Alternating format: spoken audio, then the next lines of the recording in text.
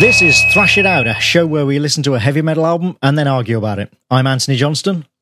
And I'm Brian Latendry, and today we are listening to the 2001 Opeth album, Blackwater Park. Yes, indeed we are. Happy New Year, everyone, by the way. This is our bonus episode for Volume 2. And we've decided to do something a bit unusual, given that it's a bonus track. Back at the start of Volume 2, we decided to try something new for our Patreon supporters, our patrons, and we held a poll to see which album they, that is you listening to this, wanted us to talk about. We asked each patron to name one album. And we did a random selection from those nominations to select what we talked about. If you've been listening for a while, you'll remember all of that. This was back at the start of Volume 2, and the result was Volume 2, Track 5, where we listened to Mastodon's album Blood Mountain, and everybody had a good time. And we figured it was an experiment that worked. It was good. However, because we knew the selection was going to be entirely random, so we allowed people to nominate something that had already been nominated. The idea being, the more people pick the same album, if they want, then naturally the greater chance. Right, the more names in the hat. Right, that it will get selected, exactly, yeah. So we said, if you want to pick the same album as somebody else, go for it. That's absolutely fine, because that will actually increase the chances of us choosing it. However, it was truly random, so as it happened, that's not how it turned out. the sign of true randomization. It's like the old iPod shuffle thing when people used to complain. Like, my iPod's the shuffle's not really random because it played like the same band, 2 tracks by the same band twice in a row. It's like, no, that's kind of the point of being truly random, is that can happen. Anyway, so that didn't happen, but we did feel kind of bad that literally we had 5 people, which is a sixth of like all of the people who nominated. Right, that's a good chunk. Right, picked one album. 1 out of every 6 people all picked the same album, and yet it didn't get selected because it was random. Now, the people, thank you very much to everyone who took part in that, and all of our patrons, of course, but the people who picked that album were Kenny Mobley, Eric Panikian, Jack Chambers, Daryl Garland, and Charles-André Lavallée-Jean. And the album was, of course, as Brian already said, Blackwater Park by Opeth. And so I think a few weeks after we'd done that episode, we thought, do you know what? Maybe we should do that as a bonus episode, because that'll be fun. Because clearly, this is an important album to, assuming that our patrons are a good representative cross-section of our listeners, this is clearly an important album to them. And so we decided, that's what we're going to do. Yeah, and it's interesting in that it's an album that I had no familiarity with whatsoever. So anytime that we have a chunk of our listeners that are like, this is a super important album and I haven't had any experience with it, that's something I would naturally seek out anyway. Absolutely. So to be able to then include it as an episode, I think makes perfect sense. Yeah, no, same here. And we'll get into this later. But I'd heard of Opeth, but I'd never heard the album, wasn't really familiar with them at all. So yeah, there was that natural interest of, this album is clearly important to a whole generation of, I kind of feel like this is the generation after us, if you like, because of when the album came out. I would agree. After you and I. So, and this album is clearly important to them. So yeah, as you say, like, just sort of interesting to dig into it and find out why. Before we get to that though, let's have some quick follow-up. And before we even get to the follow-up, I want to remind everyone that if you want to get in on the Volume 3 Listener Choice nomination, because we're about to start Volume 3, soon, some point soon, we'll start recording those. So if you want to get in on that nomination, the nomination for that series, because we're going to do it again, it was fun, so we'll do it again. And of course, you can also, by doing this, help support Thrash It Out along the way. Then you can do so by becoming a patron at Patreon, patron at Patreon. Oh, I do that all the time. Oh man. So by becoming a patron at patreon.com/thrashitout.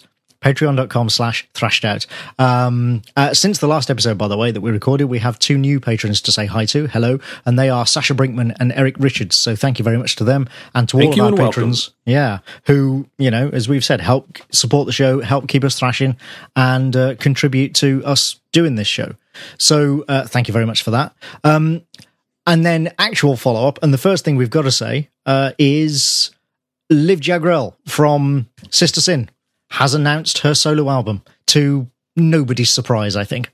No, I think we all saw that coming. She had been posting, hints about it long before we started getting clips from the studio. And her new band is called Live Sin. And that album, I don't have it right in front of me, but it's coming out within the next couple months, because I remember seeing that we have a new KXM, a new Overkill, and a new Live Sin album. Let's see. It is coming out on the 28th of April, 2017, and the album is called Follow Me. And the first song that was put out from the new album is called Let Me Out, and that's one that we linked to on our Facebook page, but you can certainly YouTube that, and you'll find that pretty easily.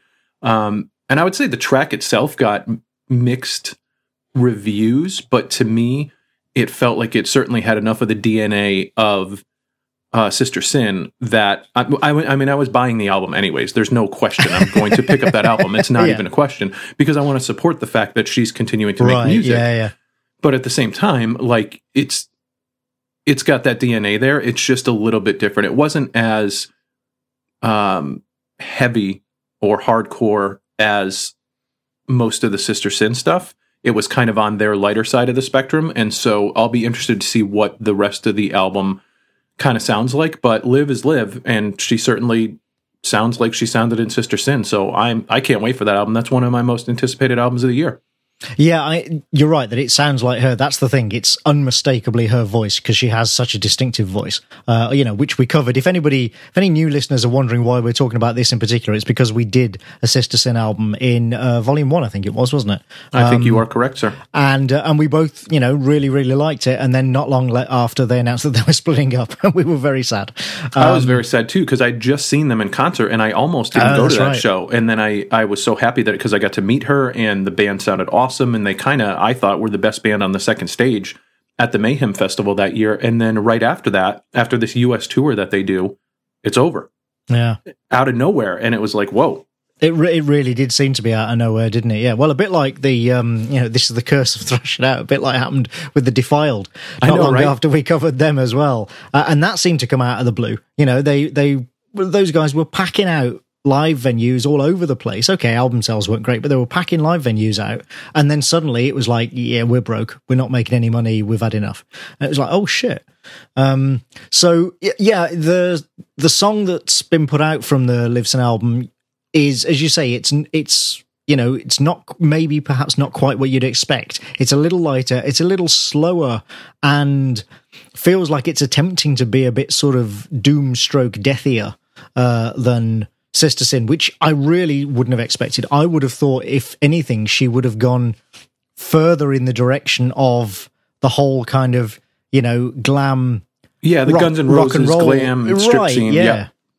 Yeah, and she, if this track is representative, then she hasn't at all. So that's going to be interesting at the very least. I wasn't a huge fan of that track, but it's only one track, so, we'll see. And like you say, it's worth getting just to support her anyway, because God knows we need more, individualistic, opinionated, metal-loving people around. There's bands seem to be splitting up or, shutting down all over the place. So, support people like that who are keeping on going. Yeah, and I think that it has changed now to where we're seeing bands break up, or we're seeing people do side projects and stuff like that. And back in the day, we were very locked into this idea of, this is the band, and these are all people in this band, and this is the way I listen to them, is in this particular band. And nowadays, you have all of these side projects that are going on, and if you're not sampling them, you're really missing out. And that kind of segues into the KXM album that's coming out on March 17th, which I posted a link to their first track, Scatterbrain. And that is George Lynch, Doug Pinnick, and Korn's Ray Luzier, who are part of that band. That first album, I think, was 2014, and it was one of my albums of the year. We haven't talked about it yet on this show, but that's certainly a potential for an episode down the way. But they're releasing a new album, and I didn't think we were going to ever get a second album from them, but that comes out in March. So you've got February is Overkill, March is KXM, April is Live Sin, and those are just three albums that I'm super excited about. So already, after an amazing 2016 of metal releases, we're now kicking off 2017 really well so far. And I know other people have posted on the Facebook page about albums that they are super excited about. But this year is already shaping up pretty awesome. Right. Well, and those are just the ones that have been announced and that we know of. That's the other thing. I mean, I know that, for example, talking about side projects, Valenfire are currently in the studio recording a third album. That's the side project of Greg McIntosh, the guitarist and songwriter for Paradise Lost. They're in the studio right now, and they're the sort of band that I imagine that entire album will be recorded in like a week, and then probably released like 2 weeks later. So that I am expecting that this year. Two of my favorite bands, Paradise Lost and My Dying Bride, they haven't announced anything, I don't think, but they are kind of due for an album soon. I wouldn't be surprised if they put one out, if both of those put one out this year, because it's about right in their sort of regular cycle. Yep. I know that Saxon is coming out with a new album this year, and after seeing them in concert, I can't wait to get that album.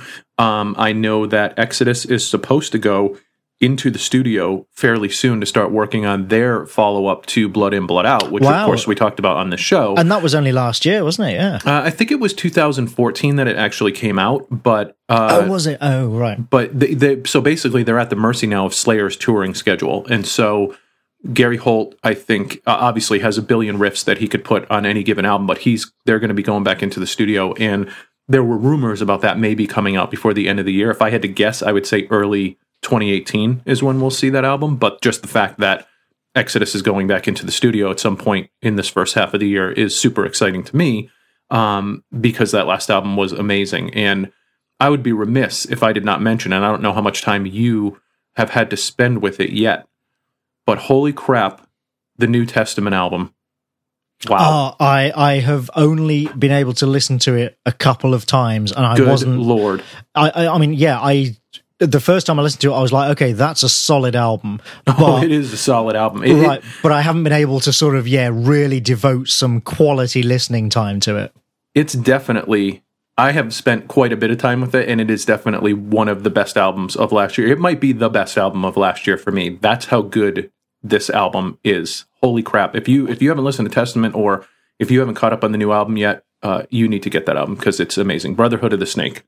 Yeah. Well, any New Testament album is, as we've said before, with these older bands, and especially with Chuck Billy having had, that cancer scare 15 years ago or whatever, any new album from one of those classic bands these days is something you should treasure. But if anything, a bit like, maybe it's not really true of Slayer, obviously, but, because of the death of Jeff Hanneman, but with a lot of those classic bands, it feels like, and like Exodus, it feels like, if anything, as they've reached middle age, they're actually seem to have more energy and are, more energized and more excited about doing stuff. And I don't know whether that's a function of getting old and, just not caring anymore, as you and I have talked about before, just not giving a shit anymore, or whether it's this like, oh shit, we better do this now because people are dropping dead all around us and we might be gone in 5 years' time.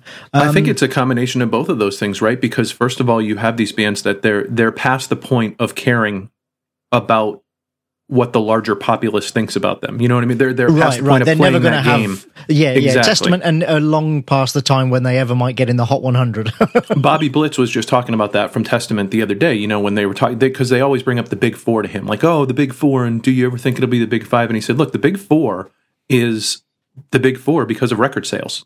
It's not necessarily because of their contributions to what metal was, even though they're all very important. Those bands are the Big Four because they're the ones that pack the stadiums. They're the ones that have sold the albums and stuff like that. So for some of the other bands, they haven't sold as many albums, and that's why they're not considered to be part of the Big Four. But he went on to say that, that's something that we stopped caring about a long time ago. If we're able to continue doing what we're doing and make the kind of music that we want to make, that's the most important thing. And I do think it's a combination of, you're getting older, you don't give a crap what other people think. You also know that you only have a finite number of albums that you're going to be able to put out in your creative lifetime. Yep. And I also think, as we've talked about before, it's about knowing what you're doing. And that's what I love about the albums that we're getting from some of these bands now that we grew up with, is that they just know what the hell they're doing. And when you get in these albums, you can just hear it in the composition. You can hear it in how tight they are together. When it all comes together, it's just a band that they've been doing this for a long time. They know exactly what they're doing, and they are executing. And that, to me, is like watching a great sports team execute on the court or on the field or on the ice or something like that. When you just see a band that is just locked in, and we've been getting albums from bands that are locked in, and they're bands that we have grown up loving, and they're just so dialed in right now that it's a joy to listen to the albums. Absolutely. I mean, there's always a danger with that it could become stage. You know, the danger when you get that to that level is that you're not doing anything interesting because you are literally just, you know, going over the same old ground again and again. But I think certainly Exodus and Testament have deftly avoided that. You know, whether that's just down to quality of songwriting and personnel, or whether it's because, you know, bands do have, especially when they've been around a while, they start to have people coming in and out of the bands, you know, new blood coming in. I saw an interview from a while ago. I only just saw it this week, but it's a relatively old interview with Tom Araya talking about getting Paul Bostaph back in Testament, and of course Gary Holt, in Slayer, and of course getting Gary Holt in there after Jeff Hanneman died. And he was saying, you know, the question was like, did you feel that there's a different energy? And he said, yeah, of course there is. You know, it's especially with Paul having been in the band once, gone, and then coming back, he feels like he's got something to prove. Gary's got nothing to prove, but of course he brings, you know, a different sensibility to the second guitar than Jeff did. And so, yeah, you know, it's inevitable. And I mean, obviously, that's a tragic circumstance in which to have to replace a band member, but that sort of thing can be the factor that keeps a long-running band interesting. Oh, absolutely. And, you know, I just can't wait for the day that they let Gary Holt start really contributing to the songs on a Slayer album, because that album is going to be the best album that Slayer has put out in a very long time. So, because he is basically like, they just have a diamond there that they're not taking advantage of. You know, he comes in and he does his job, and he is fantastic. I've seen him a couple times live now, and he is amazing live. He brings an energy that was just not present in Slayer before in terms of his stage presence, and he relishes the opportunity to play those songs the way they're meant to be played. But that dude is just a riff machine. He's like Peterson from Testament. Like, he has 1 million riffs in his head at any given point in time. And if you open that up and you let him start throwing some of those out there, it's going to be amazing. But, you know, the flip side of that is whatever he doesn't get to contribute to Slayer, all that gets poured right back into Exodus, which is his baby. And, you know, when you listen to the freaking riffs on that last album, they were amazing. Insane. Yeah. And that's how I feel about the New Testament album with Peterson, because he pretty much wrote everything on that new album, and the riffs are just brutal. They're brutal. Just what a great finish to the year for metal, and what a great start to this year so far. Absolutely. Just to quickly sort of add something that was in that interview, because it was after they'd recorded Repentless, and apparently Gary Holt recorded his entire, because all he did on the studio version was solos, you know, where Jeff would previously have done solos. He did the whole thing in a day. He got into the studio at around noon, stayed there till 8 or 9 in the evening, and then flew home. Oh, that doesn't surprise. Like, that is freaking awesome. That is. He said that Tom Araya said that he called in the next morning and said like that his wrists were fucking swollen, and you know, he's like I'm going to rest for a couple of days. But even so, that's amazing. He recorded an entire album's worth of solos. Well, in 8 hours. We love Slayer. Slayer's amazing.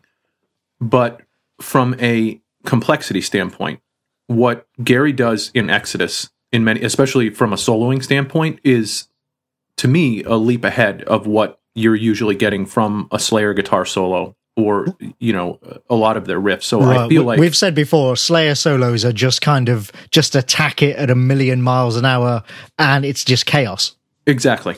Yes. And Gary Holt can do that, and does do that, and has done that on Exodus songs as well. But he's amazing. So, like, that doesn't surprise me that he could come in and just belt out those tracks. And also, again, like you said with Bostaph, like, he doesn't seem like a guy who feels like he has something to prove, but he wants to make sure for the longtime Slayer fans that they know, look, I understand I'm not trying to replace this guy's legacy when I come into a legendary band like this, but make no mistake, this isn't a step down. Like, you know, you're getting the full experience here. Like you're getting someone stepping into this band who know. It's like with Megadeth when they get a guy like Kiko Loureiro. Like Chris Broderick was an amazing guitar player, but Kiko Loureiro brings something different to that band, and he doesn't have to worry about living up to that legacy or Marty Friedman's legacy or anything like that, because what he's bringing into that band, he knows what he can do. Right. At the very least, it's a step sideways and nothing exactly. less. Yeah. It's not a step down. Yeah. All right. So, as you say, looking forward to 2017. There's a lot of good stuff due out. And, frankly, in these times that we're living in, we could all do with a bit of good metal to lift our spirits. Boy, and I'll tell you, we got some really good feedback on the Death episode, which was the last episode that we did, yeah, of the show. And I'm not going to read them all because the thread is super long on the Facebook page, but I'll just give you a couple of little tidbits there. Let's see. Tony Owensworth said, well, now, this was indeed right up my alley. As someone who was into a handful of death metal albums around 1990 to 92, and he said Obituary, Deicide, and Bolt Thrower. He said, but never listen to any Death. I'm now kicking myself because this is so much better than what I was listening to at the time. Back then, I was more interested in the shock value. And he puts in parentheses, my mom thought I was being sick in my room when she heard me playing the first Deicide album.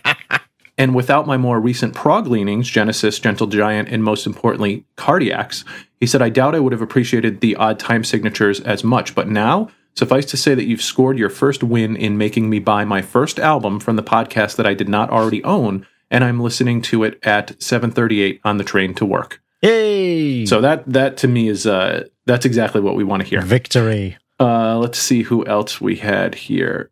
Lenny Reed said there isn't a damn thing wrong with that production. And he was, of course, talking about the fact that there was talk of the remastered version versus the original version, and we discussed the original version, not the remastered version. Andrew Salmon said, I enjoyed that more than I thought I would. I've always found most death metal I've been exposed to a bit dull and samey, but this was a different story, complexity, depth, and actual tunes. It's not going to make for frequent play, but I'll definitely come back to it and check out the following album. Kenneth White said, another great podcast, but this album was a miss for me. I liked the more groove melodic death metal parts, but the prog noodling and the jazz bass were just not for me. He said, oh, well, I've had a great hit rate this season. Looking forward to the bonus album. Let's see who else. Robert Eckloff said, if you like your death metal progressive and complex, check out Atheist. Their second album, Unquestionable Presence, released in 1991 and is a masterpiece. Let's see what else. Dan Davidson, great episode from one of my favorite bands. To those unaware, Chuck did a side project called Control Denied. It was more of a prog metal, power metal sound. It was released in 99. It's basically the last album Chuck put out before he died. I had never heard that. Did you hear that, Anthony? Yeah, Control Denied is... Chuck Schuldiner actually once said that Control Denied is basically what he wished he sounded like when he was doing vocals in Death, because it had another vocalist. He didn't do the vocals, he just wrote the songs and played guitar. And it was very much his band, but yeah, he wasn't the front man as such as he is with Death. And, and he was very aware that he's not a traditional singer. Right. But I must say that it wasn't, I've only heard the album a couple of times and it just didn't really grab me. It wasn't really for me. Chuck's vocals for me were actually a big part of the Death sound and part of that appeal, I think, because he was, he wasn't a traditional vocalist and he wasn't the greatest singer in the world, but they were so distinctive, much like Lemmy in Motorhead. They're so distinctive, right, that regardless of their sometimes it just fits. Yeah, regardless of their technical quality or whatever, it all clicks together and you're like, yeah, this sounds fucking great. So yeah, Control Denied, it was an interesting side project, and I understood that what he was sort of trying to do, but yeah, it just didn't really click for me.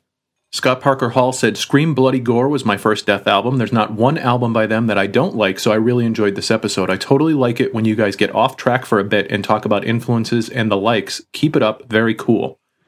And then Darren Gleaton, this was a funny one. The riff on Nothing Is Everything alone is enough to make it my favorite track in the album, and with Trapped in a Corner, a close second. And I totally see where Brian's coming from with his Pantera comment. And then you jumped in and said, wait, I thought I made the Pantera comparison.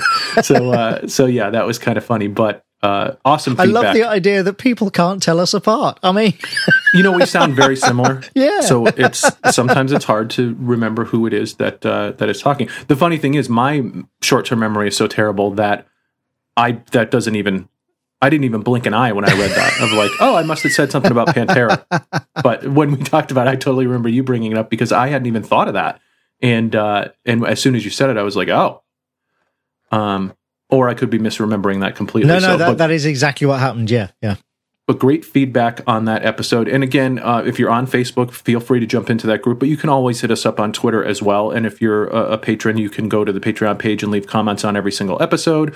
You can also email us as well. So we've been getting great feedback. And that's my favorite thing, as we talk about on every episode of this community of listeners, is that the discussion just keeps on going and going and going. Right now, we have one of your buddies is totally into glam metal now. And so we have a great glam metal thread going on. And David Richardson has been posting pictures of all the glam metal albums that he's been picking up, most of which I either owned or still own to this day. And so it's just been like a continuous treasure trove for me. But Dejan Haluzan posted the new Obsessed single on our Facebook page. So even if the particular episode that we're talking about doesn't resonate with you musically, there is suggestions and videos and links and all kinds of stuff being linked on the Facebook page all the time.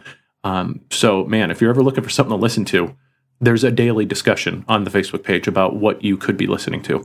Absolutely. And one of the things, and we've both said this before, one of the things that I love about that is that because we are not a sort of specialist podcast, if you like we're not only about death metal, or we're not only about new metal, or we're not only about prog, or whatever, because we try to cover a fairly broad range of stuff on the show, the Facebook group is also really broad. Yes. It's not like you only get suggestions for, like modern death or, black metal or whatever. It's a really, really broad spectrum of stuff that people post going, hey, I think this album's great, give it a listen. And I think that is brilliant, because that really reinforces, something that you and I know, but, a belief that we share. And I would hope people listening to the show, if people are listening to lots of episodes of this show, then I have to figure they probably share that belief that, as we've said before, this is a broad church and there is no reason to limit yourself to just listening to one particular sort of style or subgenre of metal. Absolutely. Broaden your horizons and, give things a listen. You never know. My favorite posts, as we just talked about, are the ones where someone's like, I didn't think I would like this at all. And it turns out I did. Yeah. And then they will go down the rabbit hole of checking out a complete genre of music, or, that continually happens with me on this show, because again, my roots were very much 80s glam and hair metal and big four thrash metal. I mean, that was where I came from in the 80s. And new wave of British heavy metal. And so those things are all what I knew as metal kind of growing up. And so as we got into this show, there's been a ton of stuff that I now seek out that a couple of years ago wouldn't even be on my radar. Not because I thought I wouldn't like it. It was not even anywhere in my thought process. And so this is hopefully a show and a group of listeners where, once you spend a little time with us, your musical horizons will be broadened a bit. Absolutely. Yeah. I would certainly hope so. And that the URL for that, by the way, is the Facebook group is at facebook.com/groups/thrashitout, and you can find our Twitter and email and all that stuff at thrashitoutpodcast.com. All right, so let us move on to Opeth then, and the album. And as we said at the start, let's just sort of briefly say that I was aware of Opeth. I'd heard of them, but basically knew nothing at all. Except that they were a European band with, sort of a fancy logo and doomy looking album covers, but I'd never knowingly heard anything by them. And I don't know why that is. Like, you'd think, a doomy European band in the early 90s, you'd think, or mid 90s, that would, that I would then go, I'll check them out. But I don't know why, but for some reason I never did. Because they started in 95. First album was 1995, an album called Orchid, as in the flower.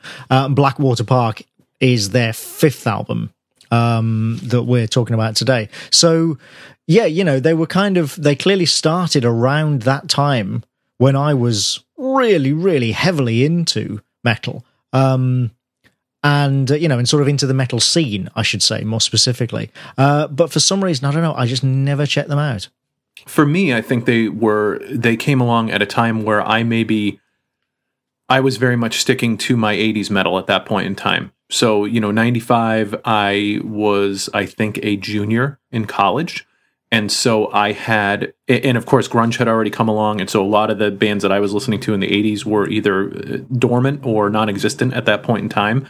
And the bands that I still clung on to, like Megadeth and Slayer and Anthrax and those guys, they were in transition periods as well. But I was still hanging on to that music. So I wasn't really discovering a ton of new stuff at that time. And Opeth was a band that I just I never even really spent any time with at all. And at that point in time, if you would have said Opeth and Type O Negative to me, I couldn't tell you the difference between those two bands. I honestly couldn't. I would get them completely mixed up in my head. I knew so little about either one of those bands at that particular time. And so it was interesting to come to this album and this band with almost a complete blank slate. Right. Oh, that's crazy. That's like, I don't know, that's like mixing up Pantera and Anthrax or something. Right. Like, what? Yeah, exactly. Crazy. Yep. So yeah, this album was from 2001, which I think is probably going to be a factor in, sort of how we talk about it and certainly how I reacted to it. I very specifically listened to this album without doing any research at first. Like the first few times I listened to it, I didn't look them up on Wikipedia. I didn't look up who was in the band, and I was only vaguely aware of like when it was recorded because I just wanted to take it, as it came, which was an interesting experience because, cards on the table. I will say this album is for me. How can I put it? I hate saying meh, but it really is kind of meh. Like, there's nothing terrible about it. There are some good bits. There are some not so good bits, but it engenders no emotional reaction in me whatsoever. And I can't really put my finger on why. It was really odd. And so after that sort of initial, listening to it 2 or 3 times and like, this album is just doing nothing for me. Then I started looking into them and reading up a bit. And I came to the conclusion, and this is what I said to you a few days ago. It was more than a few days ago now, wasn't it? But when we were talking about scheduling recording this. And what I realized was that I had always been told and sort of given the impression that Opeth were a doom metal band. And, everybody said, oh, you'd like Opeth, you like doom metal, you like this band. And so I was like, okay, and that's the mentality that I went into it with. And I realized once I actually did my research and read a bit more about them, I was like, oh, this isn't a doom metal album at all. They're not a doom metal band. They're a prog metal band. And the minute I thought that, the minute I had that realization, I went and listened to it again, and it still doesn't really do a lot for me, but I appreciated it so much more just coming at it with that different mindset, because it really isn't a doomy album at all. But if you approach it as like, oh, okay, no, actually this is just prog, just, they're not trying to be My Dying Bride or whatever, just, just appreciate it as a prog album, I suddenly, did appreciate it a hell of a lot more. Yeah, this was an album for me that I had a little bit of trouble getting into at first, and that was where our conversation was sort of generating from. And then, as luck would have it, or my misfortune of having to go through a work week from hell this week, where I was traveling 3 hours both ways in a car each day to travel to this thing that I had to do for work, I found myself in the car and able to just really spend some time with this album over a few days very intensely. And what I did that was much different than what I usually do because I was in the car for so long is I took my recorder that I used to do interviews with for other podcasts, and I made notes as I was listening to the actual album. And so that resulted in a hell of a lot of notes for this album, by the way. But it was very interesting because I really dug into each track, and my reaction was similar to yours in that I would say that overall this was an album that I didn't love it and I didn't hate it. But as I realized, the more I listened to it and the thoughts that I had on it, it made me think about a lot of things related to how I listen to music and how I perceive music. And any album that makes me examine the way that I think about music is a good album. So that kind of, as I came out the other end of it, was like, this album made me think a lot about music. And so that means that there's a lot of value there. For this album, and I do enjoy it overall. And as we get into the individual tracks, we can talk about it. But there are some pretty big issues I have with it as well. But yeah, I was a complete blank slate going into this. I found it difficult to get into, and then I just went into a completely different gear and deep dove into it with, sort of annotations along the way, and that worked out really well. I may actually try to do that with some of our albums in Volume 3 because I found that I had much more coherent thoughts about specific pieces of each song when I was actually annotating as I went along.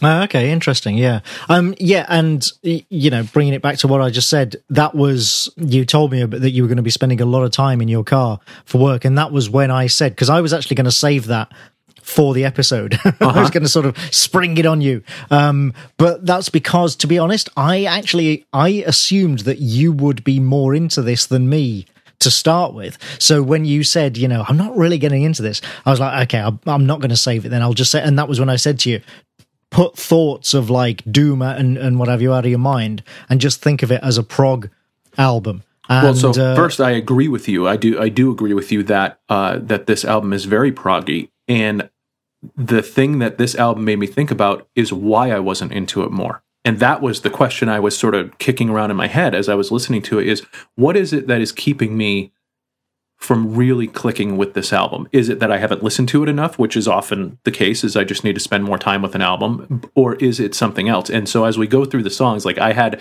particular kind of big picture thoughts about what is going on with this album and why maybe it didn't click with me so well. Because there is some ridiculously fantastic musicianship on this album.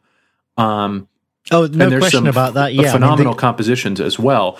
But there's also some choices that I think create barriers for the listener. So I'm interested to kind of see if you felt the same way about some of that stuff. But okay. But I would say for me, speaking overall, it's just that there's a lack of not even a lack of dynamics, because it goes from sort of quiet to loud quite often. They make that transition from clean to growling and all that sort of thing on a fairly regular basis. But there's a lack of choruses and direction and sort of bits to sing along to. And I'm not talking, I'm not expecting a Def Leppard album here, but even a My Dying Bride Def album. Leppard's amazing. We have already established that. Go listen to the High and Dry episode, and you'll see that. But even a My Dying Bride album or a Paradise Lost album, or my favorite band who people say are doomy and dirgy and what have you, but they still there's something about their songwriting for me. Yeah. Anyway, that makes me want to sing along and sort of air drum along and what have you. And there's almost nothing on this album that does that for me. So, we can get into detail, and I'm sure we will. A couple of things that I want to throw out there, and I don't. These may sound overly reductive or overly negative, but two concepts that kept ringing in my head. One of them, you will immediately know why, is Saint Anger from Metallica. Mm-hmm. Clearly because of the song length of many of the tracks in this album. Yeah. And the other thing that I kept thinking to myself, and this is a comic book term, is this album feels like it was written for the trade. I felt like there were several, and there's only 8 songs on this album, but I felt like over half of them, there was a time mark that was the goal. And I felt like that goal was 10 minutes a lot of the time. Like, this song needs to be 10 minutes long. And so there were things that were done to get that song to a particular time mark that were wholly unnecessary. And that was a real stumbling block for me with the and I made annotations on specific tracks as I went through, but that as I kept listening to the album, as I listened to it a few times, and as I kept thinking about it, like that just kept coming back to me. Is that, you know, in comics we often talk about storylines that are written for the trade because they're spread out over 6 issues, being when padded, in reality yeah. they could have been done in 3 and would have been a lot leaner and a lot more punchy, and that's what this album felt like a lot for me. Like I feel like you could cut a solid 20 minutes off of this album and not lose any of the songs, and every single song would be better off for it. That was one of my overall takeaways for that. So that was just kind of a couple overall themes. But as I mentioned, another overall theme, which I thought was very positive, is that this album made me think about how I think about music. And that was pretty cool. So, yeah. and there are parts that I really love, and there's a couple tracks on this album that I really do love. But yeah, my overall takeaway was, feels like it was written a bit for the trade. Yeah. It's an hour 8 minutes long. So, you know, 68 minutes with 8 tracks, and one of those is an instrumental that's less than 2 minutes long. Correct. So, right. Yeah, the other 7 tracks are crazy long. Yep.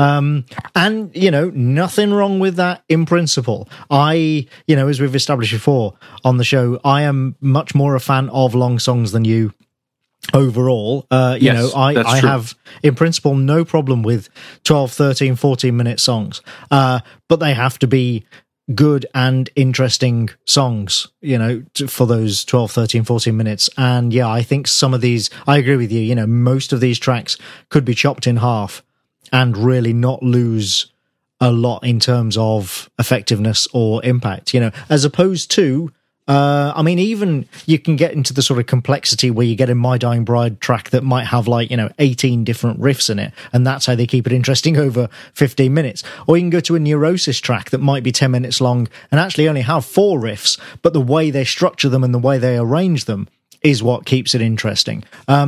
This, I don't know, you know, we should say this is only the band's 5th album, so they'd only been recording for 6 years at this point, so it's still fairly early in their history. So, you know, let's not rag on them too much for that sort of thing. And this album was a departure for them because this was the first time they had worked with an outside producer.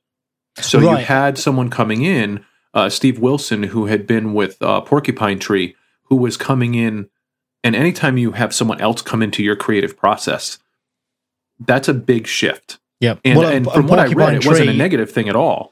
But oh no, they still work with him. They're still like great friends with him and stuff. Porcupine Tree, of course, are a very, you know, well-known modern prog band and are very prog. So I mean, that was another thing that clued me in. Like, oh, hang on, this is prog. Right. And it was also the first album where they really sort of shifted into this extreme proggy direction that I gather their modern stuff, you know, has continued to explore. And they've done an Anathema, as we say in the sort of Peaceville Records fan group, which is like Anathema started out as a sort of death doom band, and within 2 records they turned into Pink Floyd. It was it was quite extraordinary. And it would appear that Opeth, I gather, have done a similar thing where there's almost no death metal left in what they do now. Well, and for those of you who are participating in the Queensryche drinking game, there are parallels to Queensryche 2 in the. So there's your Queensryche mention for this particular episode. But there are definitely some. There are definitely some parallels to Queensryche's musical evolution in what I have seen and read from Opeth as well. Yeah, and you know, as we've said, nothing wrong with bands evolving. You know, that's good. For sure. That's good. Absolutely. I have a couple of interview snippets that I pulled. Oh, go on. So Mikhail Ackerfeld, who is the main man with Opeth, Metal Rules interviewed him in 2001 around the time the album came out. They asked him, do you see yourself progressing in a definite direction, or are you just going where the music takes you? He says, depends. For the last couple of albums, we haven't done much touring, so I've had a lot of time in between recordings to write before we so therefore we put out an album each year. I pretty much let the music take whatever shape it wants to go in. I don't think much about it. I just write. We use the stuff that sounds good. They also asked him, it sounds like your clean vocal style is improving with each album. Is that something that you've worked on, or does it just happen with experience? And he said, I don't practice anything, and we don't rehearse. I never do any kind of practicing between recordings. I just kind of talk myself into getting better since the last album. So I thought that's an interesting take on how you hone your skills. He was also interviewed by Team Rock, and they talked a little bit about their origin and sort of their evolution, and this is where a Queensryche mention comes up. The guy says to him occasionally, and this is again with Mikhail, the interviewer says, occasionally there's a band who breaks through and revels in being thought of as slightly more intelligent than their peers. He says it didn't do Queensryche any harm in the 80s, and now Sweden's Opeth appear to be succeeding with the same kind of intentions. And his response is, I fucking hate that phrase, thinking man's metal, because that's attributed to Opeth sometimes. He says, it makes us sound superior. We're more intelligent than any other metal band. Whoever came up with that term might have thought they were doing us a favor, but it actually could have done us some harm and put people off. So it's interesting that they're thought of as one of those bands that is like smart people metal. Because we often hear bands thrown into that category, thinking man's metal. He said, we started out in 1990 just another melodic Swedish metal band inspired by Iron Maiden. That's certainly the way we sounded on our debut album, 1995's Orchid, but then we threw everything out and began all over again in a musical sense. You can definitely hear the change in approach on the second record, which is Morning Rise, from 1996. By then, the progressive and psychedelic influences that we are known for these days had come into their own, and our songs were a lot longer. I'd say that only Edge of Sanity and maybe Catatonia were doing anything similar in Sweden. He said the problem we had was a business one. In the first decade, we released 4 albums, but only did 1 tour. He says, 1 tour in 10 years. We knew there were loads of people who'd love what we did if only they got the chance to hear it. So the frustration was that the label we were on didn't seem to be getting us out there. But with Blackwater Park, that changed because we signed to Music for Nations in Britain, and that definitely made a difference. He said, musically, though, I don't think we've altered at all with this album. It may seem that way because we got so much more attention, but if you listen to the album before, 1999 Still Life, he says it's in the same style. So I always think it's interesting to pull those quotes from the time of the album coming out and see of what they have to say about that particular moment in time. I think it's, I agree with him wholeheartedly about the whole thinking man's metal thing, because that's just, all that does is insult everyone. Yeah. It's the same thing as saying, well, that's not metal. When we talk about glam metal or hair metal or whatever, you're just putting up a barrier. Right, or saying that metal normally isn't for people who think, and that metal, it's that stereotypical idea that metal is just full of knuckle-dragging thickos who bang 2 rocks together and call it music. It's just such a horrible stereotype, and all that does is perpetuate it. Yeah, and as he said, that label is often applied by critics or fans who are trying to elevate the band and say, well, if you really like your metal, complex, then you want to kind of. It's like there's people who you get this in fiction novels and comics. Actually, people say, "Oh, it transcends the genre." Like some science fiction novels say, "Well, it's science fiction, but it transcends the genre." What they actually mean is science fiction is shitty, but this is good. Right, exactly. Yeah. What they actually mean is this is a science fiction novel that I actually like. Therefore, it can't possibly be proper science fiction. No, and I've fallen into that trap before as well. I mean, when we talk about Megadeth, right? Like I'm very careful to think about the way that I talk about Megadeth, because the thing that attracted me to Megadeth was that it felt like nerdy metal to me. You know what I mean? The complexity. But what I'm really saying is it's the more prog elements of Megadeth that blended with what I knew at the time as sort of thrash and the technical proficiency elements. I don't think there's anything. That's something that is. It is absolutely true to say that rock and roll and certain genres of heavy metal do not require, do not per se require an enormous amount of technical proficiency and musicianship. And I don't think that's not insulting, because that's absolutely true. That's part of the attraction of metal for a lot of people, myself included. But then you get bands like Megadeth who are so technically proficient and so sort of such amazing musicianship. I don't think there's anything wrong with necessarily using that as kind of say, look, if you like really, really complex, technical, well-played, virtuoso, metal, this is your band. I don't think that's insulting to people at all, because the sort of people who don't like that stuff, like me, I'm not going to be insulted by that. Right. But then by the same token, if I say, well, it's a smarter brand of metal, right, that's different. That's where. So it is. A lot of time it comes down to how you're trying to describe it or elevate that or describe what attracts you to it. Because you nailed it. It's the complexity, which is funny because I'm not a humongous prog fan myself, which is associated with technical proficiency in a lot of ways. Yeah, exactly. Yeah. And so but when you take sort of your stock thrash heavy metal and you add a bit of that in, that to me is what attracts me to Megadeth, is that they're just proggy enough to be right in my sweet spot. You know what I mean? Yeah. No, I do. And this is, we've been saying this is basically a prog album, and I'm not. The lead guy is very technically proficient. I call him the lead guy there because I was going to say, I think, and I don't know, I'm not Swedish, but I do know a few Swedish people, and if I had half a brain, I would have asked them this before we started recording, but I didn't. I think you actually pronounce his name Michael Åkerfeldt, but I could be completely wrong, and I'm almost certainly going to forget that myself. So I'm going to say that's much closer to it than probably what I said. Well, but I don't know. So, Åkerfeldt is, we'll just and go I should with be that ashamed of myself because my wife's name is Svea, Svea, and her whole family is Swedish. So really? I probably could have, she's not first generation. So or anything, we both failed there. Yeah, we both failed. I'm not going to let her family listen to this episode. But yeah, he is very technically proficient. That's clear because he is the lead guitarist, the singer, the songwriter, the sole songwriter, I believe. And basically the driving force behind this band. It's Opeth is him, and a rotating cast of backing musicians. Much in the same way that Megadeth is Dave Mustaine and a rotating cast of musicians. At this stage, for sure.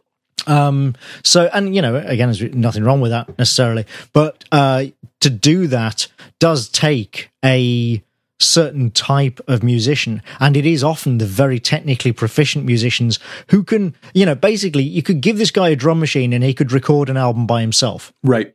And that's the kind of, I think that comes across in the music. That's something that, as I say, I first listened to this the first few times without really researching them, but the impression I got was like, oh, okay, this is a band, whoever, that is clearly really, really into being, great musicians, and it's sort of, single-minded, arty compositions. And then when I did my research, I was like, oh, okay, yeah, that's exactly what this guy is into.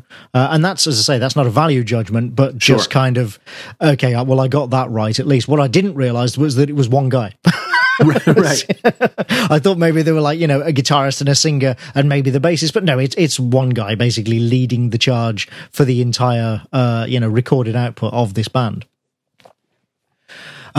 So, all right, well, let's get into the tracks then. Let's do it. So we start with what I think actually is the longest track on the album. Is that right? Is it? No, I think the last one is the longest. Oh, is Blackwater Park the longest track? Yeah, I think that's 12:08. I think this is the Leper Affinity, right? Which is 10 and a half almost, 10:23. Yeah, so this is track 1, the Leper Affinity.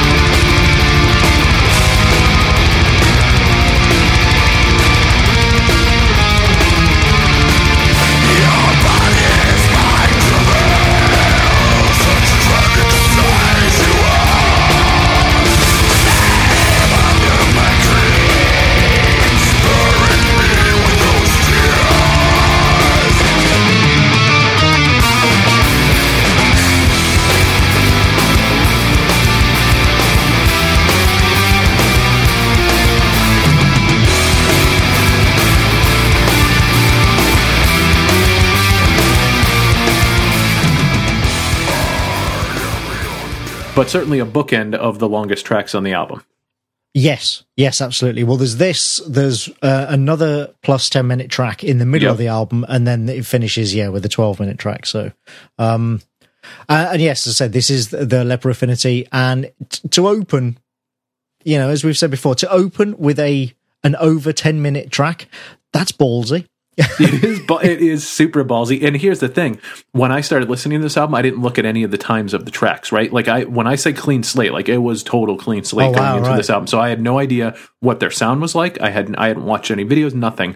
And I went in and just started listening to it. And this is a long intro song.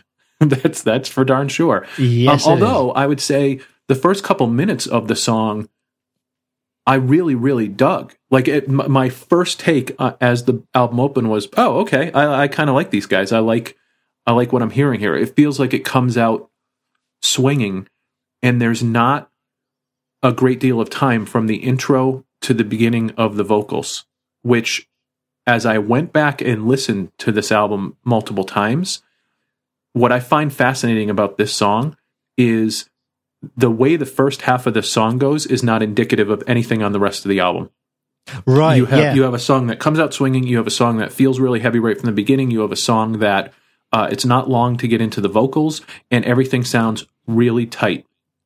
Yep, I agree. And also, the riff per se isn't really anything special in the first few minutes riff, but it does have some nice chord progressions behind it. And quite unusual. And again, this is actually, or the first few minutes of this track anyway, are actually some of the most doomy bits on the album. For sure. And I think that also contributed to my, confusion and what have you, throughout, because it's got some lovely doomy style chord progressions and, the sort of the growling, which I mentioned, I think it was last episode when I sort of said about, slick growlers, as it were, as opposed to people who feel like they mean it. And this guy does feel a bit kind of slick, a bit slick, a bit like doesn't really, he's growling, but he doesn't actually sound particularly angry. That didn't really necessarily throw me, but what threw me about this song, so up until about 4 minutes and 45 seconds, which is when it then goes into the clean singing and the acoustic.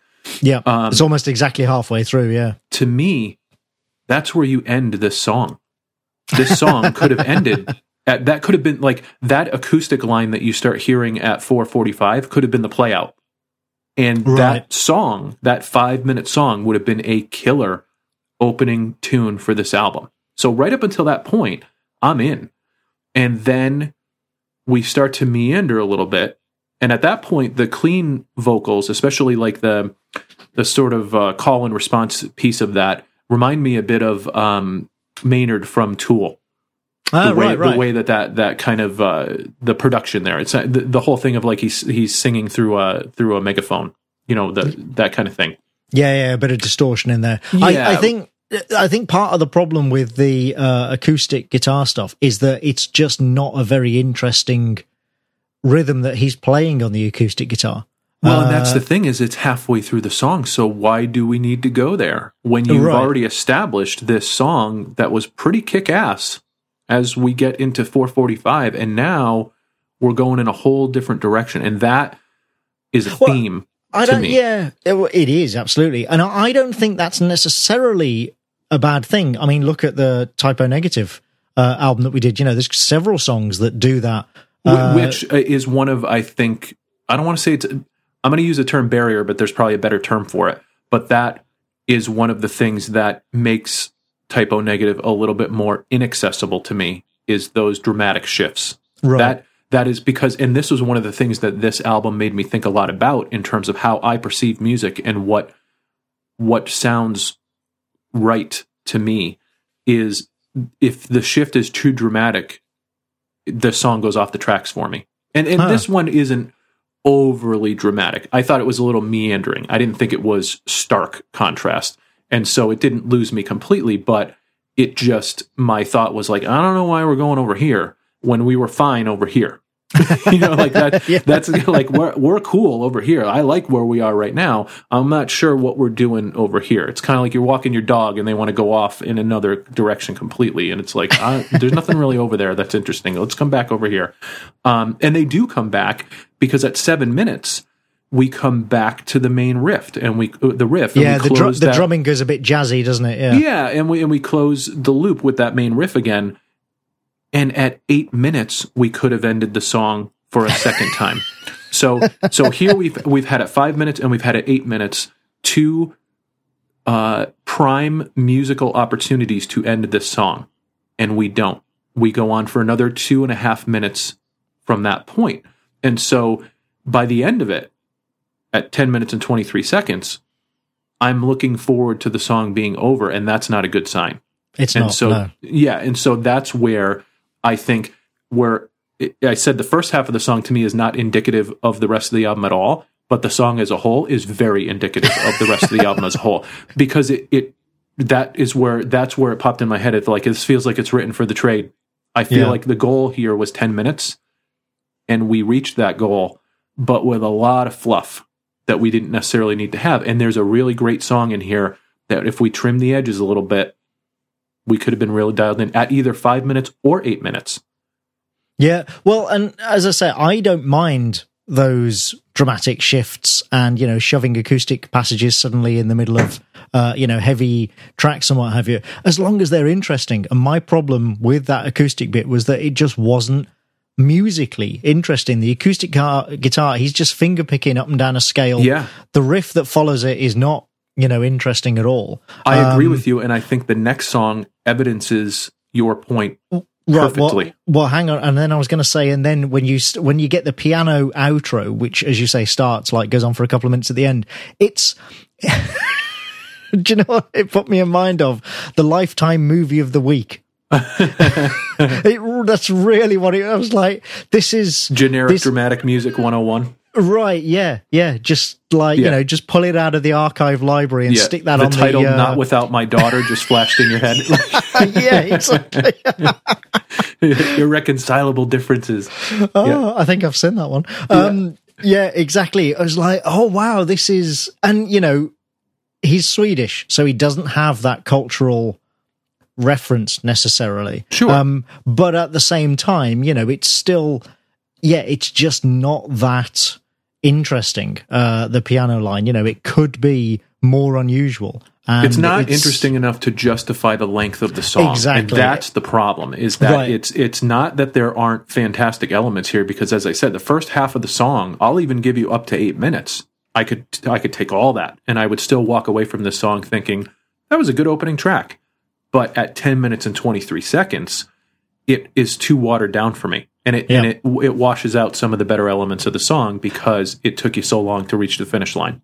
Watered down is a really good, well done. That's a really good way of how I feel about a lot of the musical choices on this album, is that, with just a little shift here or there, it could have been so much more interesting and a bit more edgy, a bit more spiky, a bit more unusual, and it's not. Too much of it is, from a sort of musical composition standpoint, quite safe, despite those dramatic shifts in dynamics. But the actual, once you've made that shift, the actual then musical passage that plays out is too often a bit safe. Not always. As I said, there are some good bits on this album, and those are generally the more unusual and interesting musical bits, in my opinion. But too much of it, I agree, is, you're right, feels watered down, as if it's just a bit too safe. I feel like they took your advice for the second song in the album, which is Bleak.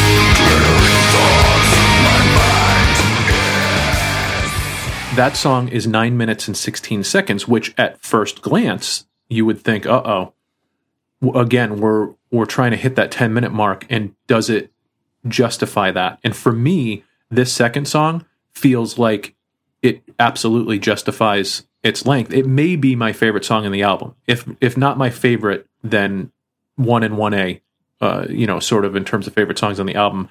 I think that it opens with a very sort of big and sort of mysterious open vibe. It feels much more open than the first song, which I thought opened a little tighter. And so again, it's quite a contrast to that. I love the main riff. My only complaint about it is it felt like it was pushed back in the mix too much, and you only hear like half of it when it sort of descends, where when it does that comes up a little bit, but the main part of that riff feels like it's pushed back into the mix too much, but it's a great riff. And the mix overall, we should say that the sound mix overall on this album, I think, is generally really good. If anything, I think the vocals are actually pushed back a little too much. I would have liked them to be a little louder, just pop a little bit more overall. But generally, and again, given that this is their first album working with a new producer, I think the overall mix is pretty good. You can hear everything. Especially the acoustics, man. The acoustics, whenever there's acoustic guitar line, I feel like that sounds just super clean and really well represented in the mix. And here, I feel like the main riff plus the clean vocals at like the 3 minute and 30 mark, I absolutely loved that. This song to me felt like it was about a lot of different contrasts that worked very well together. And it reminded me a bit of the Rush song, Show Don't Tell, from their album Presto. And I'm not a huge Rush fan. That's literally one of probably the 10 Rush songs that are in my head at any given time in terms of my sort of musical 10 more collection. Than me, dude. Yeah, I'm not a big Rush fan at all, but I did like that Rush song. And anybody who knows that song, Show Don't Tell, you'll know what I'm talking about in terms of the riff here. So it gave me a little bit of a Rush vibe. I love the guitar solo at 5 minutes over the acoustics, and I just love the tone of that guitar, the sort of muted tone. It's so great. And then the clean vocals when he's singing "Help Me Cure You," and then the riff starts to grow behind it. At the 6 minute mark when the crunch comes back in, like. To me, as I'm listening to this second song, on my third or fourth time listening through the album, I'm like, this sounds like them doing what they do the best that they can do it on this album. Like this to me, if you were to say, like, show me a great example of what this band can do, this is it. The contrasts are there. It doesn't feel bloated or wasted. It doesn't meander. Everything is working well off of one another. Like, I just felt like this song, if I was to point to one song on this album where I was like, this is what I would love for more songs from them to sound like, I think this captures it. I just felt like this song is where it all clicked. Well, in a quite surprising turn up, actually, I agree entirely. Holy cow, somebody timestamp it. I know. Quick, call the Pope. Right? This is the best track on the album, hands down. It has the best riff on the album. The intro riff, is great. As you say, that whole, like the ringing chord and then the wailing guitars over the top and then the descending scale. That's all great. But also the verse. The verse riff is really good with, again, like wailing guitars on top of the melody, playing like these long, single, drawn-out notes and stuff. Yes. It's great. Such atmosphere. The middle eight is good. It's not as good as the rest of the song, but it's with the clean stuff, it's good. The solo is good, as you say. The middle eight, I've actually put a note. This wouldn't be out of place on a modern Anathema album. It really is. Like, if you're listening to this, if you like this album and you like the acoustic bits, you should get into Anathema if you don't know them already, because really, dudes, you're in for a treat. I like the end, the coda, talking about typo negative, the as you said, when the crunch comes back in, this is a coda that is entirely different to the rest of the song. Yes. And it ends with that really heavily distorted guitar. As you say, this, even though it's 9 minutes, this track, this is what I mean about, if you make the right choices, even a long track can still work, even with those dynamic changes, because on this one, they got them all right. The changes work, the riffs work, the vocals work, the composition and the dynamics work. This is, if only the rest of the album was as good as this track, basically. It just feels like it is exactly how long it needs to be. Yeah. And it reinforced to me, because again, one of these things that this album did was make me think in a larger sense about what I like about different types of music and stuff like that. Like in general, I'm not a fan of super long songs. And what this reinforced to me is that, it's not that I'm not a fan of long songs. I'm just very particular about they need to justify their existence at that length. Well, I mean, look at when we did Keeper of the Seven Keys. Yep. The Halloween albums, and you said that the track Halloween on Keeper Part 1 was maybe the best long tune I've ever heard. Right, was one of your favorite tracks, and that's 13 minutes long, for heaven's sake. So you just got to make it interesting, Right. And that doesn't necessarily mean that it has to have 20 riffs. I mean, when we were talking about this, I mentioned that the first track on The Angel in the Dark River, which is My Dying Bride's album after the one we covered, after Turn Loose the Swans. The first track on that is a very long track. That's like 12 minutes or something like that. And half of that, the back half of it, is is just an ambient soundscape with like the occasional snatch for choir singing and, howling wind sounds and stuff. It's, it's not even, there's no guitars in it or nothing. But it is still interesting because it's clearly, they're not trying to sort of, in that part, you're like, oh, okay, well, this is something different. Well, there's that, it's different, but also, they're not trying to make this acoustic guitar virtuoso, like bit. It's clearly something different. So it just, you've just got to keep things interesting. Otherwise, you lose your listeners. Yep. And this song does it well. It really does. It really does. So track 3 then is Harvest.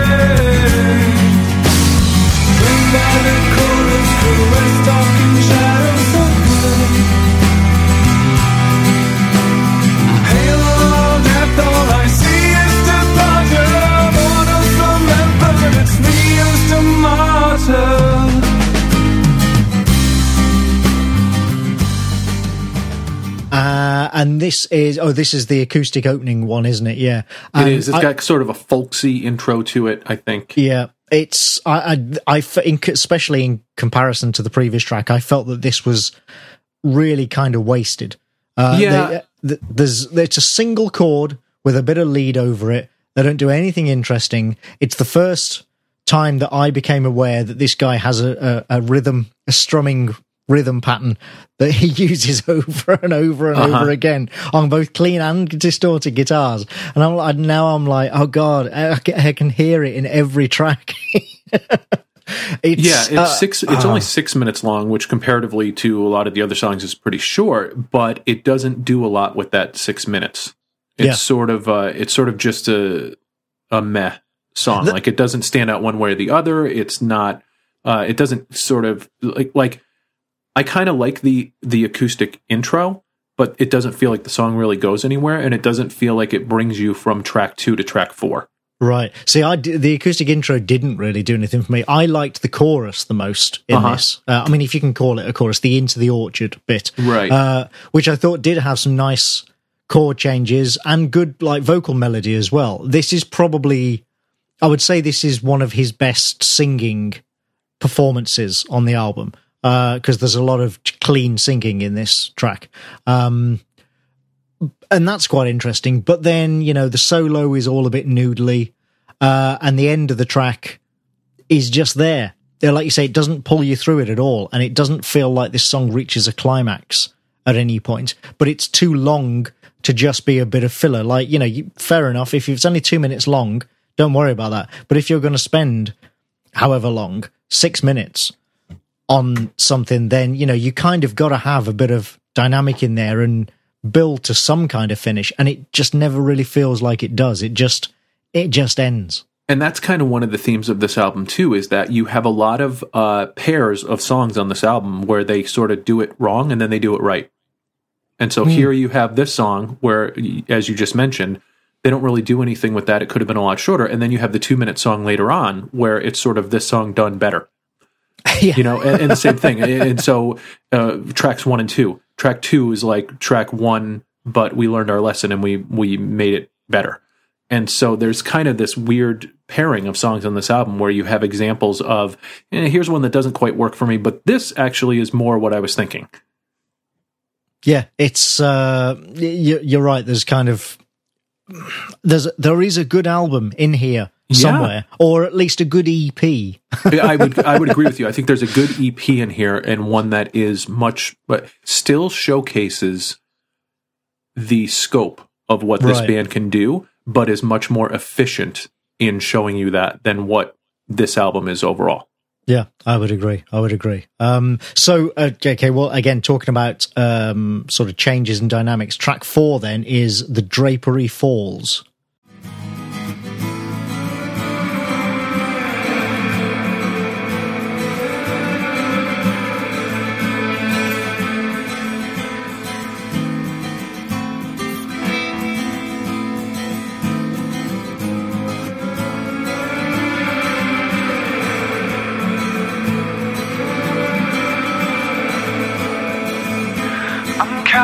Nocturnal hours, drown visions in haunted sleep.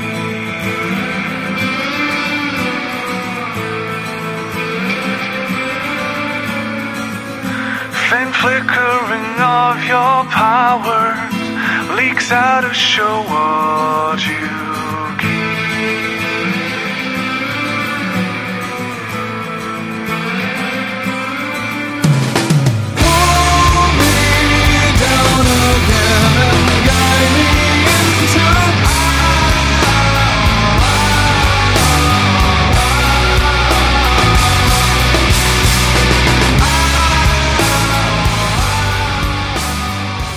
Yeah, and this is a perfect example of things that I struggle with on this album. Oh, really? Okay. Go on, why? So here we go. It starts acoustically, again, which is another theme, I think, with the band. It kicks in. It's much heavier than the previous song, and it's still kind of dreamy. I really like the bass line in this song. So from a musical standpoint, like I like some of the content here. The song doesn't really kick in until 2 minutes. And then we have the song grinding out from 8 minutes to 10 minutes, or, 8 minutes to 11 minutes. And so I felt like this was a song where the beginning of the song and the end of the song, you could have sliced off, and there's a better song in the middle. Okay. No, right. So here's where we argue. I'm of completely the opposite opinion. I think that the intro and the outro, which is basically the intro again, are the most interesting parts of this song, and that it's everything else that I would cut out and compress. Well, it's so funny because we do feel the opposite, because my other notes are the growly vocals at 5 minutes give it a more sinister feel. It gets more interesting at the 6 minute mark, and it builds to something that pays off. It almost felt like a boss fight to me at the end of a level. I liked the trade-off of the heavy and the acoustic at 8 minutes. But overall, I felt like the slow build and then the slow outro washed it out for me, much like the first song on the album. That's where I struggled with that. So, and it might have just been because that's where my headspace was at with where I struggle with this band a little bit, is that the beginning and the end to me were the least interesting parts. But there you go. So we're back to normal now. You and I being on opposite ends of the spectrum with that. Normal service is resumed. Yeah, but we both like parts of the song, right? So that's interesting. Is that they're just different parts. I have a note saying that specifically noting that to me the growling sections were quite dull. So there you go. Yeah. I also laughed at the very 90s distortion on the vocals. It's like talking about Tall and Maynard again. It's like so 90s. The one thing I did really like was after the second pre-chorus, he suddenly everything changes. Like, the music changes, the vocal melody changes, and he starts singing these bits. And I was like, that's really nice actually, because I wasn't expecting it. It's an unusual melody. They're unusual chords. I just wish there were real lyrics. Yeah. I wish there were actually lyrics there, because all he does then is go, a couple of times, and then it goes into a solo. It's like, wow, what a wasted opportunity. Yeah. And to go back to what you were saying earlier about, some of the guitar parts not being that interesting. Like I felt like up to this point in the album, the most proggy piece of this band is the bass. The bass to me is something that was pretty consistently interesting up until and through this point in the album. But in terms of the complexity of the bass line, like the bass lines seem to be the most proggy thing about what they're doing here so far. So my note here was like, for a proggy band, the only instrument that feels proggy so far is the bass. The drums and the guitars felt more vanilla to me. But that actually changes as we get a little further into the album. But that was just kind of a thought I had here. But overall, I like the middle, did not like the beginning or the end. I'd say that's valid, and that's something that, bass being interesting kind of is a hallmark of prog bands, really. Sure. It's very rare to find a prog band where the bassist is just plodding along playing root notes. And I'll expand on that concept a little bit on the next song, because one of the things about the bass lines being interesting in prog in general, but certainly on this album, is that for me, that's a hook. So that's something that keeps me in, even in a song that I'm not overly blown away by.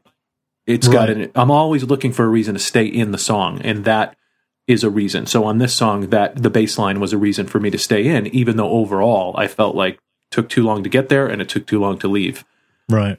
Okay, so let's move on then to track 5, and that's Dirge for November.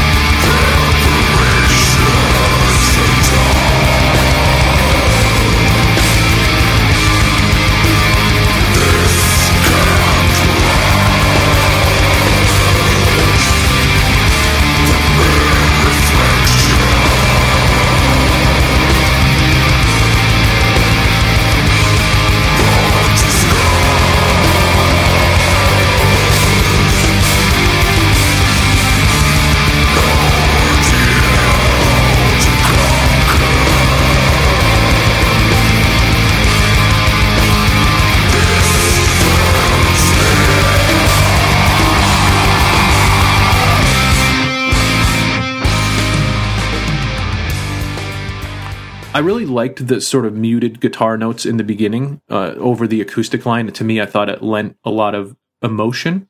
Mm-hmm. But this, again, by the time the song kicks in at like 1 minute and 40 seconds, we've heard that acoustic phrase several times over. And this was this song in the middle of this album that got me really thinking about like how I think about music. And the note that I made is, one of the dangers of super long buildups is that you run the risk of the listener getting into the groove of your intro, and then that becomes, in their mind, the structure of the song. And this is where I yeah. struggle sometimes. And then when you drastically change direction, you can lose people. And the song that it immediately brought to mind to me was off the new Metallica album, which is Halo on Fire, which is 3 minutes of one of the best Metallica songs I've ever heard, and then a totally different song that I have no interest in whatsoever. And it's very frustrating for me to listen to that. Like, I almost want to edit it myself and cut the song to 3.5 minutes and just leave it that way and let that be my version of that song. In here, it's nowhere near as drastic, but I feel like the groove is set, and then things take a change to this high-pitched riff. The vocals don't even start until the 3:30 mark. So even if you're down with the melody, there's now 2 major transitions that you have to make in order to stay in the song. And that kind of goes back to what I was talking about earlier. So one is the transition from what you think the groove is to where it kicks into, and then the transition from the melody to the vocals. So now there's 2 hurdles that you have to sort of overcome to stay in the song, or at least as I'm listening to it, that to me is a problem, because I'm trying to find something that helps me stay in the song. And there are these things that can take me out at any given time. And if you have too many of those things, that becomes a problem, because you're making the listener have to jump through multiple hoops to stay in the song, because not every song you're going to love every element of, right? And so it's what are the hooks that are keeping you in it, and what are the things that are taking you out of it. And for me, it's like if you're making too many transitions and they're drastic enough that they're breaking what I think is the groove of the song, or what I think is the structure of the song, you're just giving me multiple exit ramps from this highway, to get out of this song. And I feel like that is what I struggle with this band a lot, is that these super long intros, if I really like the intro and then the rest of the song is not going to be anything like that, well, you've given me 2 minutes now of, oh, I kind of like this song, I'm in the groove here, and then it becomes something completely different. And that maybe that's why I'm not such a huge prog fan, but I struggled with that on several songs on this album, where I was like, oh, now it's not something, I liked it before, not so much now, or you took too long to rope me back in, or come around to that first riff again, or whatever. And that was a concept that was really kicking around in my head while I was listening to this. So to make another comic analogy, it's like there are too many jumping off points in in the songs. Absolutely. I mean, it's funny what you said about, getting so into the intro that you wish that was the rest of the song. That's exactly what I was saying about the previous track. That's exactly how I feel about the previous track. I wish that the song was actually just like the rest of the intro and the main verse. I think you're right. The intro to this is quite interesting. It's got some much more interesting acoustic stuff with those muted guitars and stuff going on. But the rest of it is just... my problem with it is that... I mean, I like a good dirge. I like a good musical dirge. I really do. And I think if this track stood by itself, it would be fine. But there are, problems with it. And the chief one is that it sounds too much like the other tracks on the album. And if you present something as a dirge, and this is purely just down to the fact that it's called dirge, but if you present something as a dirge and then it just sounds like the rest of the album, that's a failure. That is not, you've got to go a step further. I want to hear Dies Irae, or I want to hear, Totentanz, or some kind of equivalent of, I want to hear something really dirgy compared to what I've heard before. And if what I've heard before on this album is already a bit dirgy in places, and it's not helped by, again, that same bloody strumming rhythm. It's like, it's there again. I was just like, and the chord progressions aren't much to shout about either. It's just like, it just sounds the same. Like, how is this a dirge when it just sounds the same as the rest of the album? And so I found that ultimately really disappointing. The intro, as you say, was good, but the rest of the track just dull. Right. And the other thing too is that, like seconds in a song are like dog years. So 1 minute and 30 seconds in a song is a tremendous amount of time. Like, So that's like when we're talking about like an intro being 1 minute and 40 seconds or 2 minutes long, that is a tremendous amount of time in the length of a song. And so that's where like the structure gets stamped into my head, because that's 3/4 of what most song lengths are. You know what I mean? So if you spend 2 minutes showing me this one thing, then that's what the song is in my head. And then you go in a completely different direction. Now we've got a different song. And so that's where I struggle with a lot of this stuff. And so, but again, this song made me think about that every time I listen to it. So even though that maybe the song wasn't for me, the conversation that it started in my head was, to me, makes the song valuable, you know? Right. Yeah. I mean, I don't have that issue as much. And I think that's just because I am more used than you to listening to lots of, long songs that have very long intros that then are unrelated to the rest of the track and stuff. I don't have that issue with that, but I see where you're coming from completely. With a band like Slayer, it's the opposite, right? For me, when I listen to Slayer, and no offense to Slayer fans, I love Slayer. When I listen to Slayer, I am listening for the center of the Tootsie Roll Pop, right? Most of the song is noise. And then within the song, there is that sweet caramel center of an amazing riff. And as we said when we talked about Slayer on the second episode of this show, sometimes you'll only hear that riff once, literally once in the entire song, but it's so great that you want to hear it again. Exactly. It's the hook, right? And so the balance that's always in my head of whether or not I ultimately end up liking a song or not liking a song is, did you have enough hooks to outweigh the exit ramps in that particular song? And so when that equation is imbalanced in the negative, then that's a song I'm not going to revisit as many times. Whereas if you do just enough, and that to me is the beauty of a band like Slayer, is that if the piece of your song that I really love is only 15 seconds long, the fact that I keep coming back to that song means that 15 seconds is pretty freaking amazing. Right. That it keeps bringing me back to that. And so I think I'll sort of close out talking about this track by just saying this is how much this track lost me. You've got the clean guitar bit at the end that goes on for quite some time. And I was so uninterested in it that despite the fact that when this track ends, there is then a 5-second gap of silence before the next track, I basically just missed it. I completely missed where this track ends and the next begins, despite there being 5 seconds of silence in between them, because I had just tuned out completely by the time that clean guitar bit came in on this track. It was, I mean, I had to really it wasn't until I was sitting down and making notes and stuff that I was like, oh, that's where this track ends. Because if you'd asked me, I wouldn't have been able to tell you. It was, and that's, I'm afraid that's not a good sign.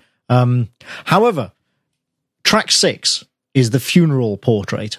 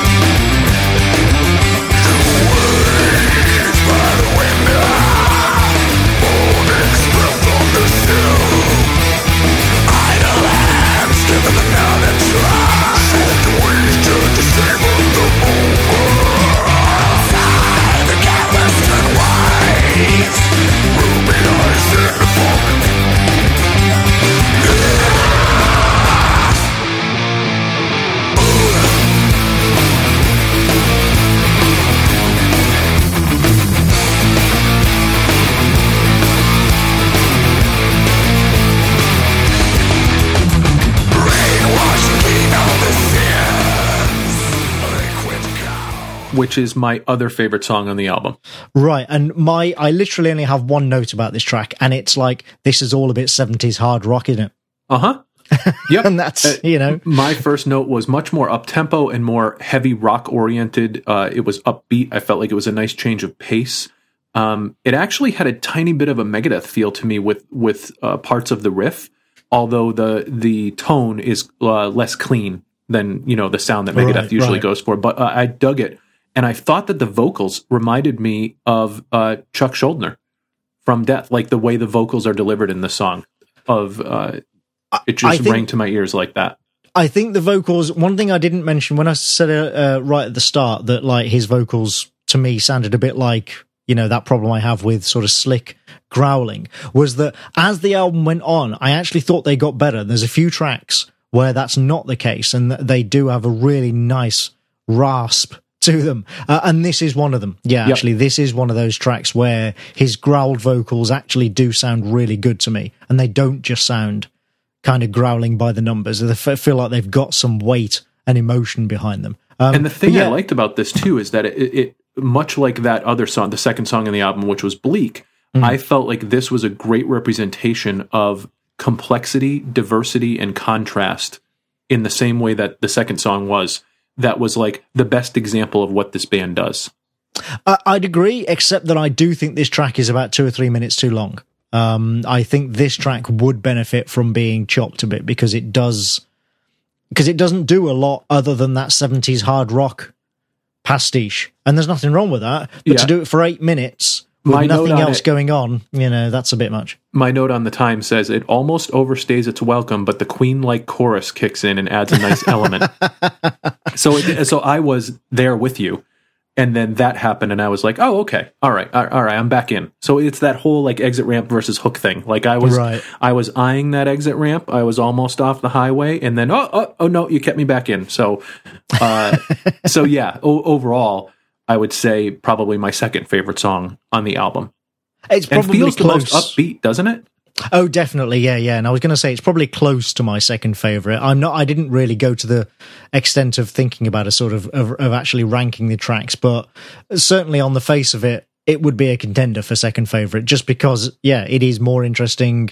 It's up tempo, more upbeat, and doesn't sound like the rest of the album, which you know at this stage, frankly, is enough to mark it out as unusual.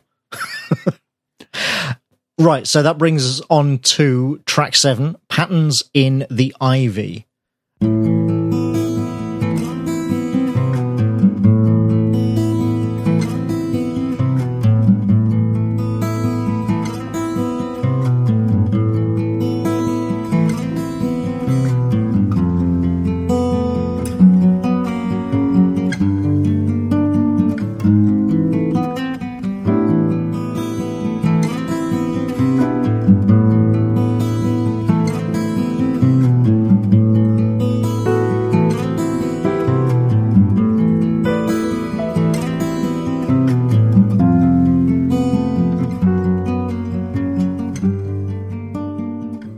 Did you have to check the time to see if this song was actually as short as it ended up being? Because I did a double take. Like I was listening to it in the car, and when this song ended at just under 2 minutes, I had to do a double take to make sure that it didn't skip or that it wasn't just the intro for the next track. That it wasn't just the intro for the next track. I was like, what? It is a bit odd that it's such, you know, in an album filled with such long tracks that, yeah, there's this really, really short instrumental just before the final track. It's like, why not just make this the intro to the final track? I don't know. Because the other thing about it is that it's just, again, it's kind of uninteresting. It's fine. Again, it's not terrible. It's very well played, but there's nothing interesting about it. It's just there for 2 minutes. Have you played the game Deadly Premonition? No, that's the Twin Peaks game. It's the Twin Peaks game. Yeah, I haven't played it yet. It's on my list, but I'm going to put a link to remind me to give you the link for the main theme that is like in every menu and stuff like that. This song reminded me very, very much of the main theme from Deadly Premonition. And so I liked it because it immediately brought to mind, which is one of the weirdest and coolest games I've ever played. It immediately brought back the visions of that for me. I was surprised at the restraint that this song showed because, again, 2 minutes. I thought the piano was a nice touch. Again, like you said, I don't think the acoustic guitar line is mind-blowing, but I think you mentioned this earlier. It doesn't stay around long enough to give you a negative impression. Right. That's what I say. It's not terrible, but I mean, do you really want, if you're going to do an instrumental, if you're going to spend one of your 8 tracks on an album on an instrumental, do you really want it to sound like it could be the background music for the level select on a video game? I mean, I don't know. It's a pretty great video game. It's like, that's not, to me, that's not something that you should aim for, because that's the whole point of the musical bits that you get, behind DVD menus or UI stuff in video games, is that they loop.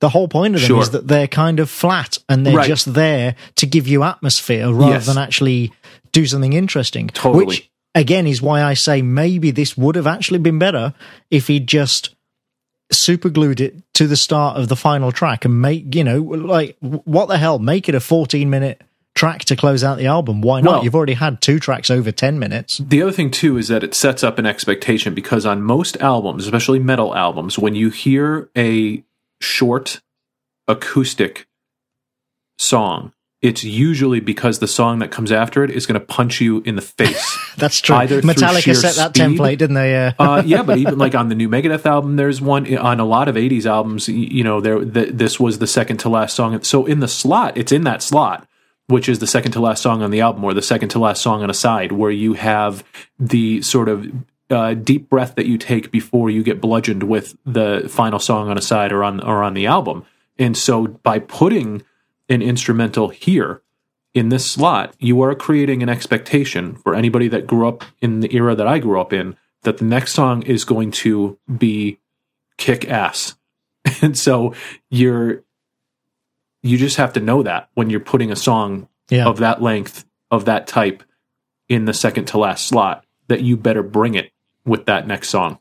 Absolutely, yeah. It was Master of Puppets, I think, wasn't it? Ride the Lightning did it first in terms of the intro, but Master of Puppets took it like a sort of step further, and then, of course, ended with Damage Incorporated, which has that acoustic intro. So, maybe Metallica weren't the very first band to do it, but I'm pretty sure they popularized it, because after Master of Puppets came out, I remember pretty much every metal album suddenly had an acoustic guitar somewhere before, as you say, a track that then punched you in the face. I'm looking up right now. It set the template. And I think it's on their first album. And I don't even know if you've ever heard this band, but Firehouse, which was total glam metal from the early 90s, at a time where it wasn't even safe to be coming out with glam metal albums.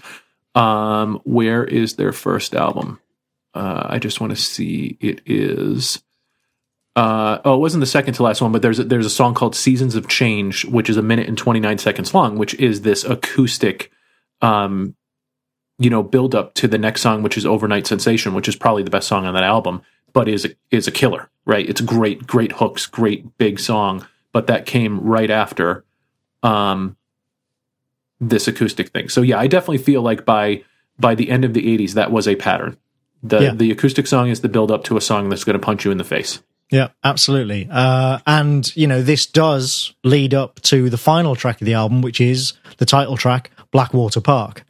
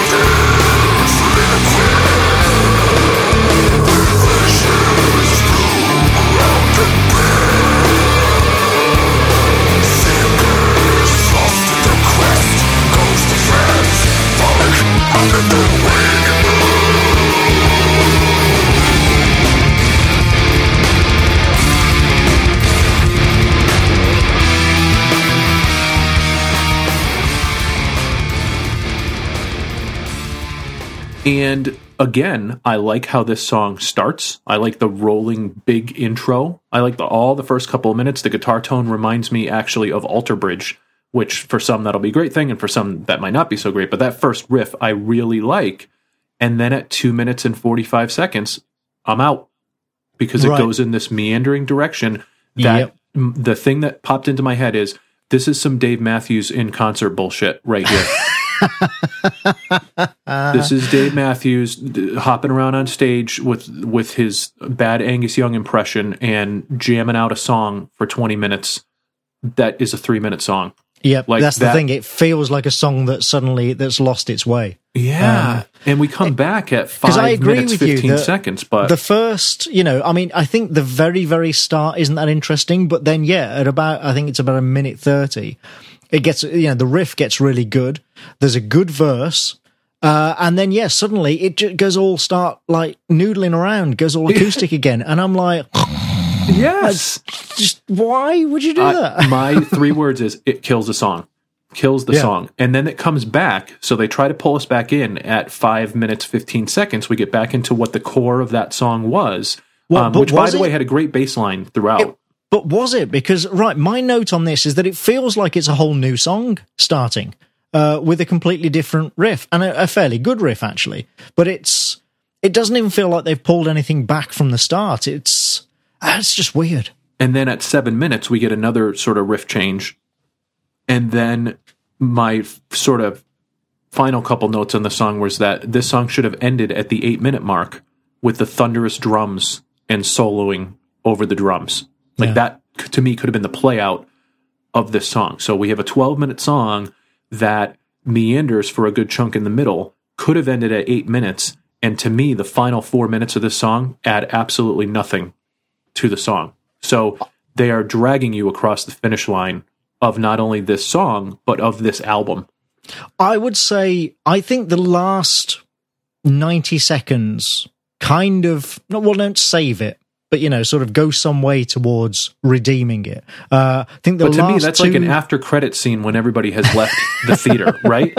Like, oh, no, don't get me wrong. I'm not saying, but I think the last 2 lines, like when he literally sings, "Sick liaisons raise this monumental mark, the sun sets forever over Blackwater Park." That's good. That's actually really, really good. But then he can't resist noodling around again on the acoustic guitar. And it's like, stop it. So the album ends with a whimper. This is the problem. The album ends not, with a bang, but with a whimper. So if you cut out if you cut out 2 minutes in the middle and 3.5 minutes at the end and put together a 6.5 minute song, this could have been a decent song to go out of the album on. And that really is a metaphor for the whole album, isn't it? If you chopped bits out of the album and put it together, you'd have a good 20-25 minute EP. Which again, kind of sounds a lot like Saint Anger, right? So with Metallica's album there, man, if someone could go in there with a scalpel and pull out the nuggets of each song that are 3.5 minutes long that really, really captured what they were trying to do, we'd be having a different conversation about Saint Anger. And I feel like that with this as well. Which, again, is not to say that I did not enjoy this album, because as difficult as it was for me to get into it, once I was into it, I had a lot of these songs kicking around in my head. And there's 2 in particular that we talked about, The Funeral Portrait and Bleak, which I really like off of this album and are enough to make me want to go and check out more of Opeth. I like what this band is capable of. I don't think it was super well executed on this album. Right. That's what I was just going to close out saying. I would be really interested to hear from the listeners and the patrons who did nominate this album. Partly I'm interested to hear what they, think of our opinions. I'm assuming they're going to disagree with most of what we said. They've already thrown their monitors out the window or smashed their phones on the ground. Yeah. But I would also be interested to hear, given what we've said about it, if there are other later or even earlier Opeth albums that they think would be more in line with, what we like about this album. Sure. Because, there are good bits on this album. But they, for me, are not outweighed by the, I don't want to say bad bits, but the not good bits. Like I said, there's nothing terrible on this album. It's all very well played. Nothing jars. but it's just, it doesn't hold my interest enough, not enough of the good bits to hold my interest throughout the whole album. So I'd be really interested to hear if there's another album, a later or earlier album, that listeners think would actually be more, up our alley, as it were, from this band. Right, and it goes exactly right back to the equation of the amount of things that gave me a reason to stay into each song versus the amount of things that gave me a reason to jump out of each song. And that math equation is not always present in the front of my head, but when I'm struggling with an album, that equation starts to come to the forefront, and I start thinking about that, in my head of like, what are the hooks here versus what are the things that are making me jump out? And so it's always in the background, but on this album, I felt like I was having that internal conversation on several of these songs. But an interesting album, and I'm glad we listened to it. I now have a frame of reference for Opeth, which I did not have before.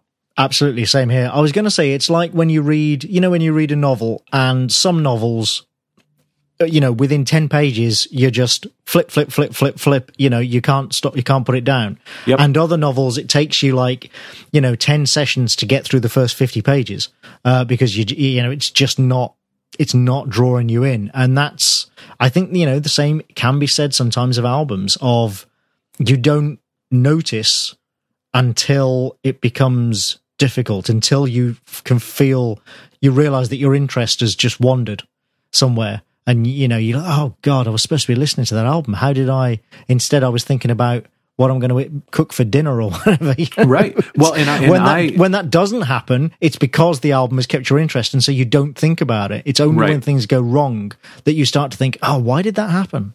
And I pride myself on giving every album a chance with the whole 3-listen rule thing and all that kind of stuff before I start to really form opinions. But that's not how everybody listens to music. And so there are a lot of people which, if you don't have enough hooks the first time through, they're done. They don't even listen to the whole album.